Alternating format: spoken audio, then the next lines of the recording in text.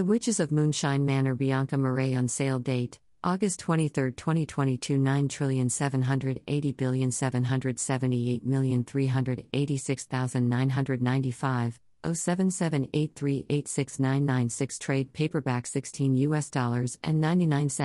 $24 Canadian dollars and 99 cents. Fiction, magical realism. 400 pages. Excerpted from The Witches of Moonshine Manor of 2022 by Bianca Marais, used with permission by Mira Books. 1. Saturday, October 23. Morning. Half an hour before the alarm will be sounded for the first time in decades, drawing 4 frantic old women and a geriatric crow from all corners of the sprawling manor, Ursula is awoken by insistent knocking, like giant knuckles rapping against glass. It's an ominous sign, to be sure. The first of many. Trying to rid herself of the sticky cobwebs of sleep, Ursula throws back the covers, groaning as her joints loudly voice their displeasure. She's slept in the buff, as is her usual habit, and as she pads across the room, she's more naked than the day she was born, being, as she is, one of those rare babies who came into the world fully encased in a caul. Upon reaching the window, the cause of the ruckus is immediately obvious to Ursula. One of the angel oak's sturdy branches is thumping against her third-floor window. Strong winds whip through the tree, making it shimmy and shake, giving the impression that it's espousing the old adage to dance like no one's watching, a quality that rather has to be admired in a tree.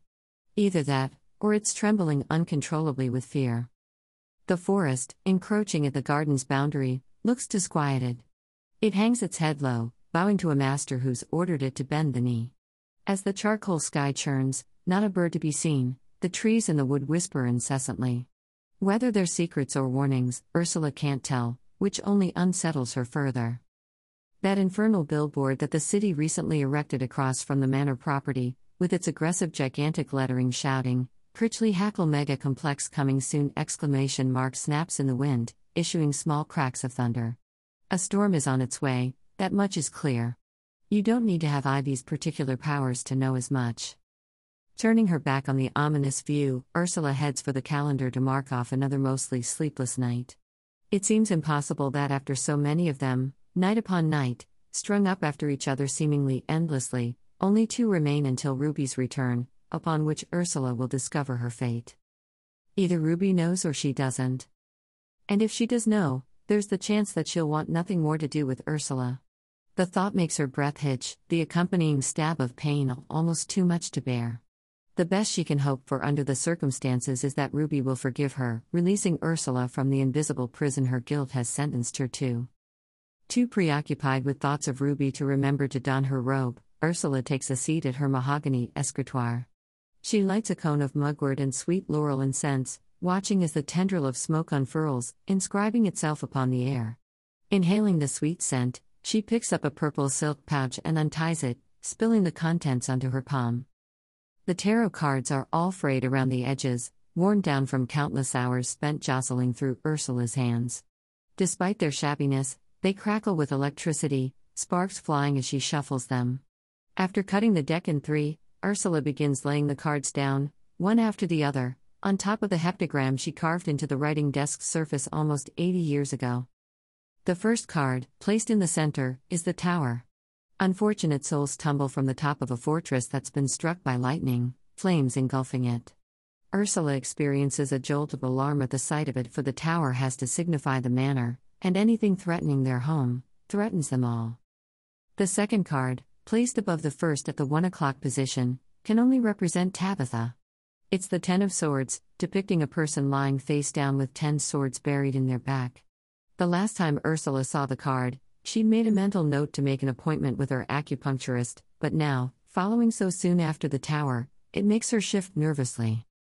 The third, fourth and fifth cards, placed at the 3 o'clock, 4:30 and 6 o'clock positions, depict a person, who must be Queenie, struggling under too heavy a load, a heart pierced by swords, signifying Ursula, and a horned beast towering above a man and woman who are shackled together, obviously Jezebel.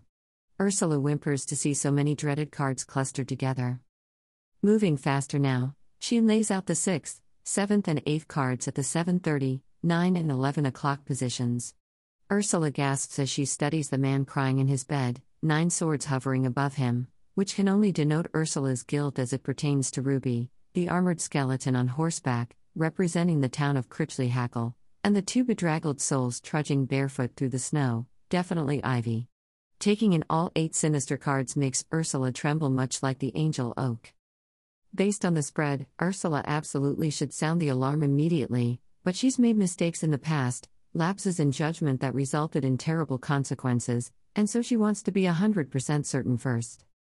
She shuffles the cards again, laying them down more deliberately this time, only to see the exact same shocking formation, the impending threat even more vivid than before. It couldn't be any clearer if the goddess herself had sent a homing pigeon with a memo bearing the message, "Calamity is on its way. It's knocking at the window, just waiting to be let in." And yet, Ursula still doesn't sound the alarm, because that's what doubt does. It slips through the chinks in our defenses, eroding all sense of self until the only voice that should matter becomes the one that we don't recognize anymore, the one we trust the least. As a result of this estrangement from herself, Ursula has developed something of a compulsion, needing to triple-check the signs before she calls attention to them, and so she stands and grabs her wand. She makes her way down the hallway past Ruby's and Jezebel's bedrooms at a bit of a clip before descending the West Wing stairs. It's just before she reaches Ivy's glass conservatory that Ursula breaks out into a panicked run. About the book. A coven of modern-day witches. A magical heist gone wrong. A looming threat. 5 octogenarian witches gather as an angry mob threatens to demolish Moonshine Manor. All eyes turn to the witch in charge, Queenie, who confesses they've fallen far behind on their mortgage payments. Still, there's hope, since the imminent return of Ruby, one of the sisterhood who's been gone for 33 years, will surely be their salvation. But the mob is only the start of their troubles. One man is hell-bent on avenging his family for the theft of a legacy he claims was rightfully his. In an act of desperation, Queenie makes a bargain with an evil far more powerful than anything they've ever faced.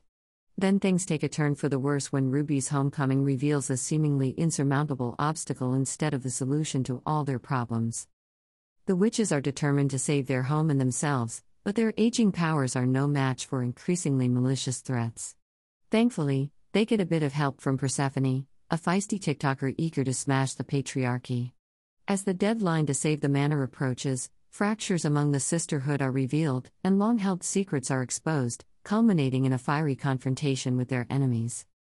Funny, tender and uplifting, the novel explores the formidable power that can be discovered in aging, found family and unlikely friendships. Marie Clever prose offers as much laughter as insight, delving deeply into feminism, identity and power dynamics while stirring up intrigue and drama through secrets, lies and sex. Heartbreaking and heart-mending, it will make you grateful for the amazing women in your life. About the author.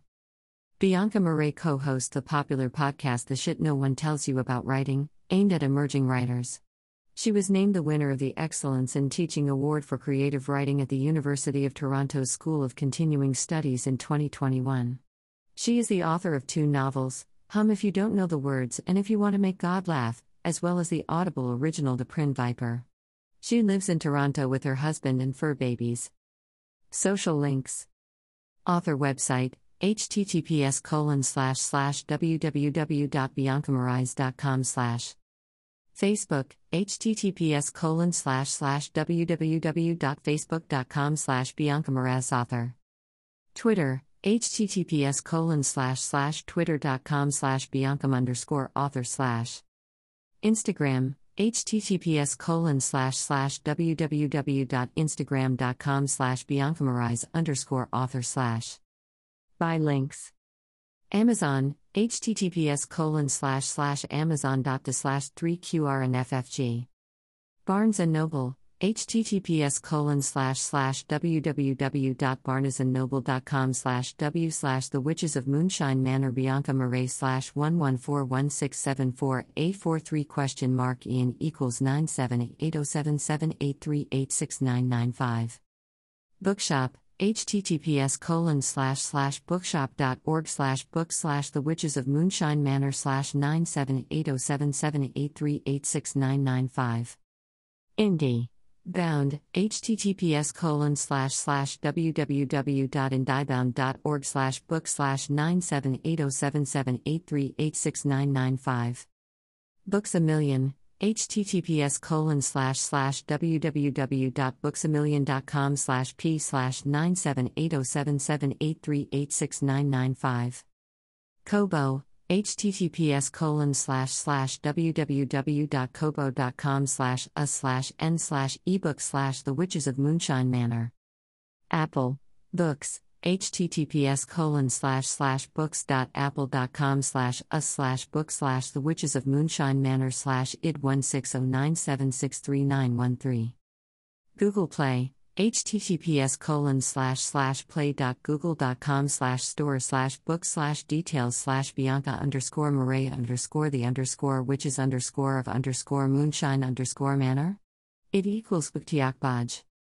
Libro.fm, https://libro.fm/audiobook/9781488215506 The Witches of Moonshine Manor. Indigo, https://www.chapters.indigo.ca/nca/books/The Witches of Moonshine Manor/9780773333920 item.html. Target, https://www.target.com/p/The Witches of Moonshine Manor by Bianca Marais paperback //a85998293